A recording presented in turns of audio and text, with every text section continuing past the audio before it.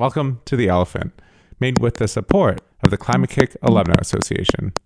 I'm Kevin Caners. Sometimes within the issue of climate change, there's a debate on which part of society is really ready to take the lead. Is it the public sector and the government that has the most potential, or is it the private? Well, my guest today, Jose Maria Figueres, has worked on climate change closely inside both the public and private sectors.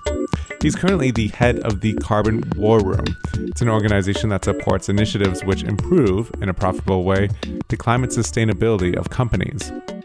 But Figueres was also the president of Costa Rica from 1994 until 1998.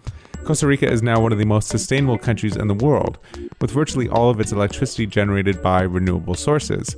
And the country aims to be the world's first carbon-neutral country by the year 2021. And if his name, Figueres, sounds familiar, other than that is for being the former president of Costa Rica, that's probably because of his sister, Christiana Figueres, or the executive secretary of the United Nations Framework Convention on Climate Change, who played one of the most important roles in the COP21 talks in Paris. During the conference in Paris, I had the chance to sit down with former President Figueres to speak about the efforts of the Carbon War Room, whether the public or private sector is more important when it comes to combating climate change, and a bit about Costa Rica's own ambitious targets to get to zero emissions. Here's a conversation. Jose Maria Figueres, welcome to The Elephant. Thank you so much. I'm delighted to be here in the context of COP21, which is a fascinating undertaking by the global society, especially if you consider that the world is coming together in Paris to discuss issues of such relevance as climate change. I was interested to see your sister, of course, helps oversee this whole UN process. So I was curious, how did a brother and sister become such high-level people within the climate fight? So Christiana, which is my younger sister, and myself, we have at different points in time of our careers worked together. And most of that work has been climate related. We both come from a country that privileges the environment and has found a way to make a good business opportunity for the country out of proactive environmental stewardship. And I guess it's just that common interest and sharing these endeavors that have kept us on parallel courses throughout our lives, always looking at the environment as something towards which we have a tremendous responsibility from an ethical and moral point of view, but something which can also be very much a center point for development, well-being, jobs, and better lifestyles. How early on did that connection come? Did you have a strong connection to nature in your family when the two of you were growing up? We both come from a family in which my father and mother, or in which our father and mother, were in public service. And so... Your dad was the president? He was at one point in time president. My mother was also in public service as a congresswoman, as an ambassador, and very active within civil society in Costa Rica. And so, of course, that policy issues were very much the centerfold conversation over breakfast, lunch, and dinner. Many of those were related to the environment and to a good stewardship of resource management, which to a country which is small with limited resources like Costa Rica is, of course, a very important element. Now, you run something called the Carbon War Room, which is all about trying to find profitable ways for business to cut their emissions. And you are also the president of Costa Rica yourself, and you might run again, am I right? Well, there's something to that, but I find that really interesting because you're kind of perfectly well placed between this business sector and public sector. And I was curious about your thoughts on the different roles that these two sectors have in combating climate change. Do you see one as more important than the other? Do you see, what role can both of those play, and what are the limitations of each? I am firmly convinced that mitigating climate change and advancing towards a low carbon economy to do so is a perfect arena for the business world and the public world, as well as civil society, to come together and carve out much more of a common future for humanity. In this road of transition towards a low carbon economy, we will find many places where we will have to find our way forward. After all, this is a transition which all of humanity has to go through and which has never been attempted before. So as we move forward, we will also find better ways to continue in doing so. And better approaches and better ways are always a product of collaborative efforts. So whether, as in the past, civil society, business, and governments found themselves discussing on different sides of the table, I would expect that in moving forward, we could all find ourselves on the same side of the table, even if we don't share necessarily the same objectives or the same viewpoints with respect to the circumstances at hand. But moving towards a low-carbon economy is also, in geopolitical terms, a great opportunity for what has traditionally been called the North and the South, or the developed and the developing world, to come together. The North has a lot more resources, technology, wherewithal. The South needs a lot of that technology and some help with resources to leapfrog in its development, and instead of following the traditional path of development from an agricultural to an industrial to a services economy, be able to leapfrog, in effect, by moving into all of that, and while at the same time lowering carbon emissions.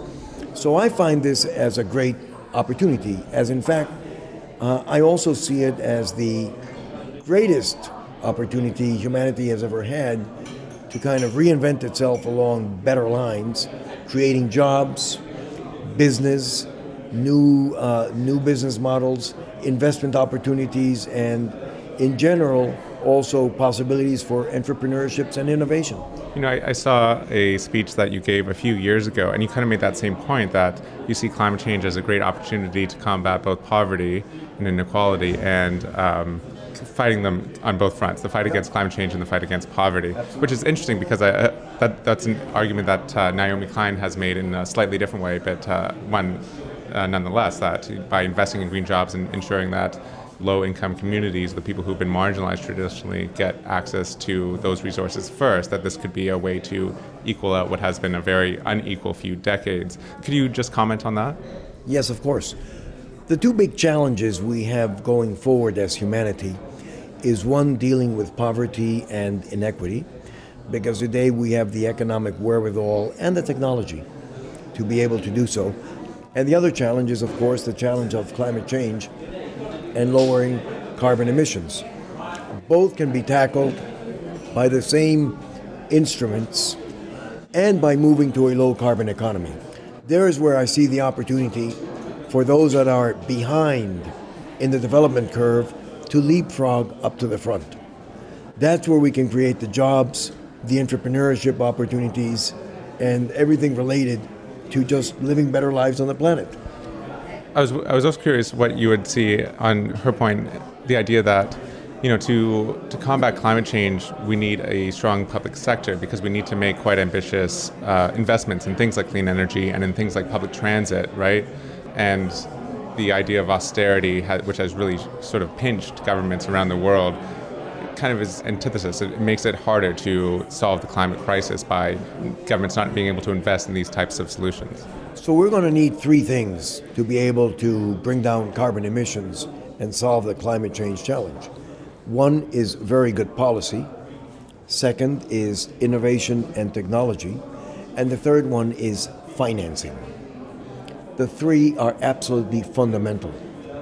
You need good policy to send markets correct signals with respect to the way in which we want to develop ourselves towards the future, those areas we want to privilege with their investment, their entrepreneurship wherewithal, and their abilities to go in and create business and jobs and opportunities and well-being. Aside from good policy that moves us in the direction of a low-carbon economy, you need innovation and technology. With today's technological breakthroughs, we are able to take out about 40 or 50% of carbon emissions in the world. We still need to work on the rest, and that requires for innovation. And then, aside from that, you will need financing, because there is the need to retool the world economy that has been humming for the last 200 years of industrial revolution in a very carbon-intensive mode to continuing to provide opportunities for well-being, but in a low-carbon perspective. And that retooling will require financing of the type that the world has never needed before, which requires for an extraordinary effort to rethink how we're going to use the financial tools in the world of today to effectively finance the transition. And do you think a lot of that should come from the public sector?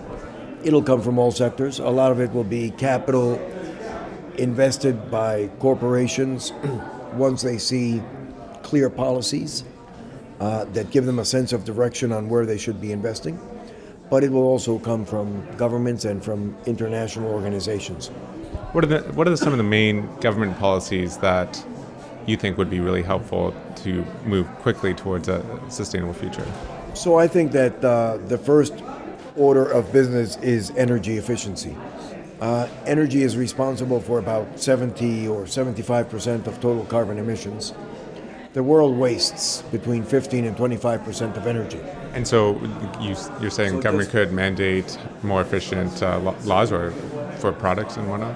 I think that there's a lot of policy that can go into mandating energy efficiency.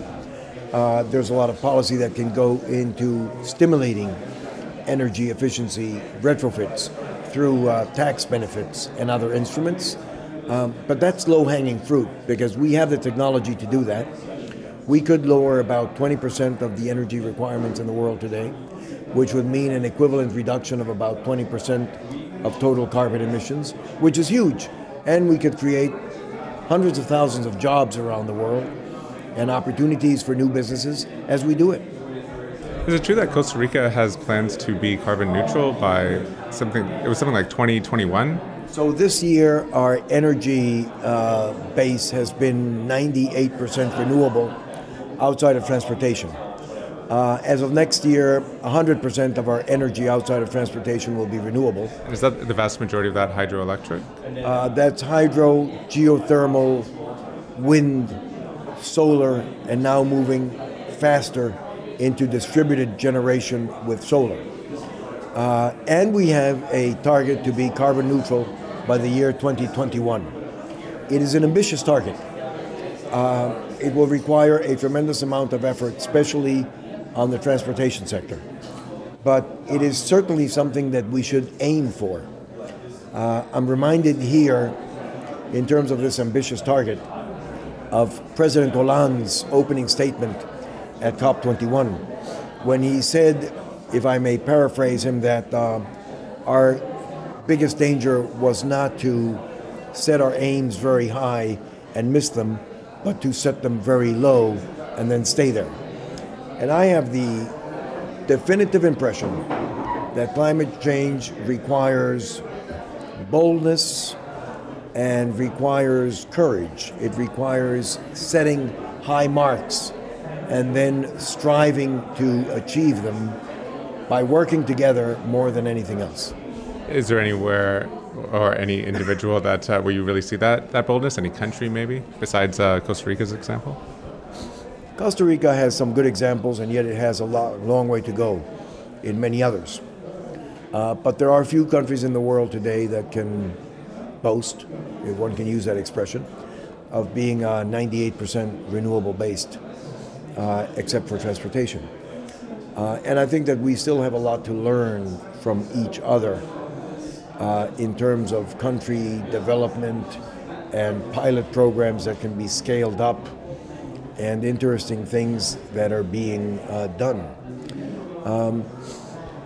I see tremendous advancement in distributed solar generation in some countries in Europe and even the US. So distributed, that means like on people's rooftops and... Exactly. Putting solar on rooftops, which is a much better way to go about it. Because it kind of evens out the cloud cover or things like that? No, it's a much better way to go about it because it takes advantage of infrastructure we already have, the roofs we already have. It gives you power right there. You're the homeowner, it gives you power right there. And by having a good amount of distributed energy in the grid system, you also achieve greater quality of your electricity in the grid, which is a very important consideration.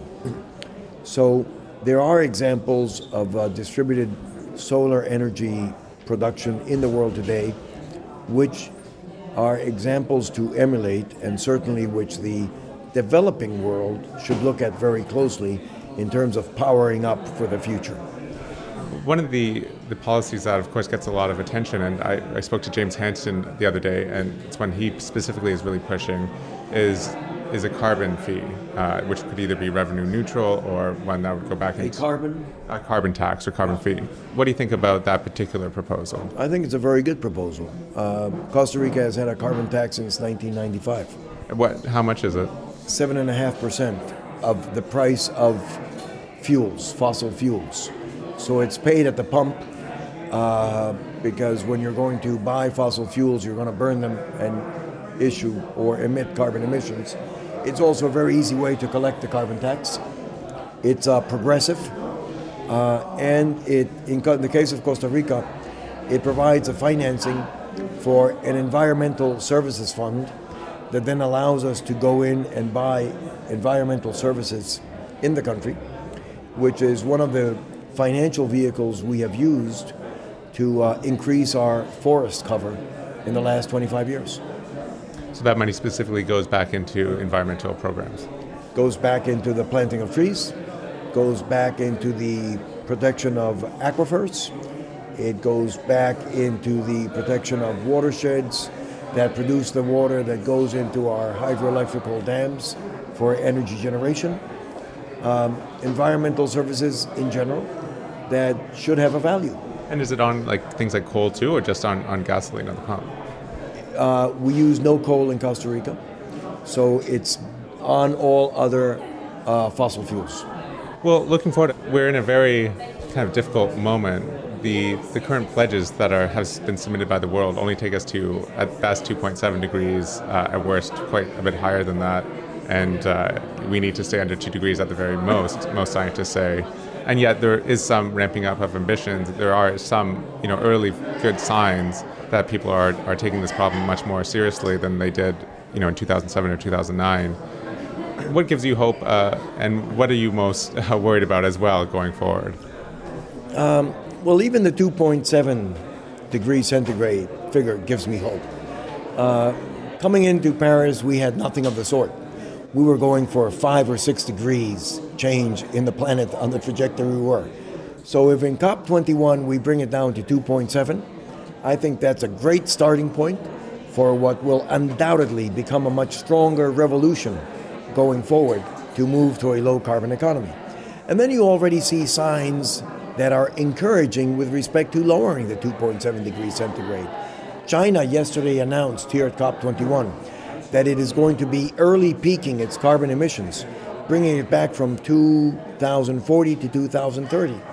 That's huge, that's monumental.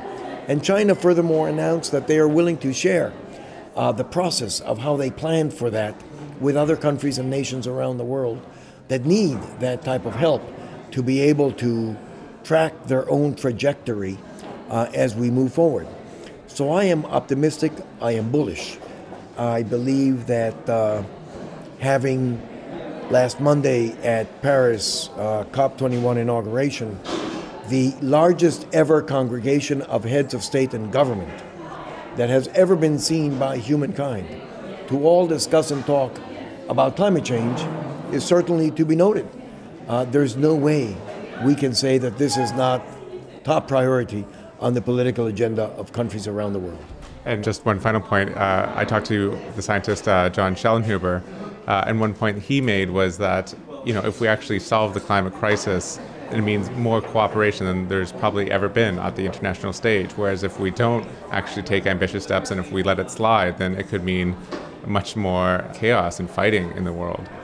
That is absolutely the case, because the disruption to global society that climate change would bring is unparalleled with anything that we have seen. I mean, Europe is now in a perplexing, challenging, difficult situation because of the migration coming in from Syria. And that's in the middle to low hundreds of thousands per year. Think of the migration caused by climate change if ocean levels rise.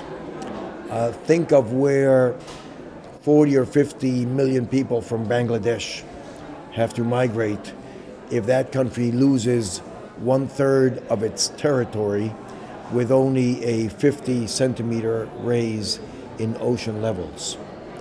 That would be a completely different world, and one that we should definitely do everything we can not to get even close to. That is why COP21 is a very good starting point. It will be huge and monumental, and I'm sure it will also be able to be improved and perfected with time. Well, Jose Maria Figueres, thanks so much for joining us today. Thank you so much.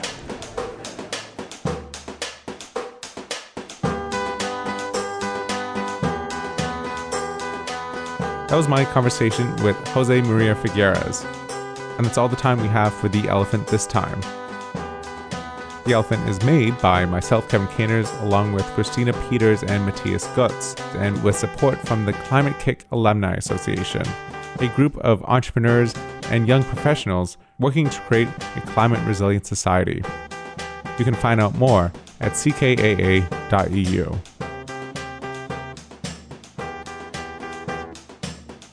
I'm Kevin Caners. See you soon.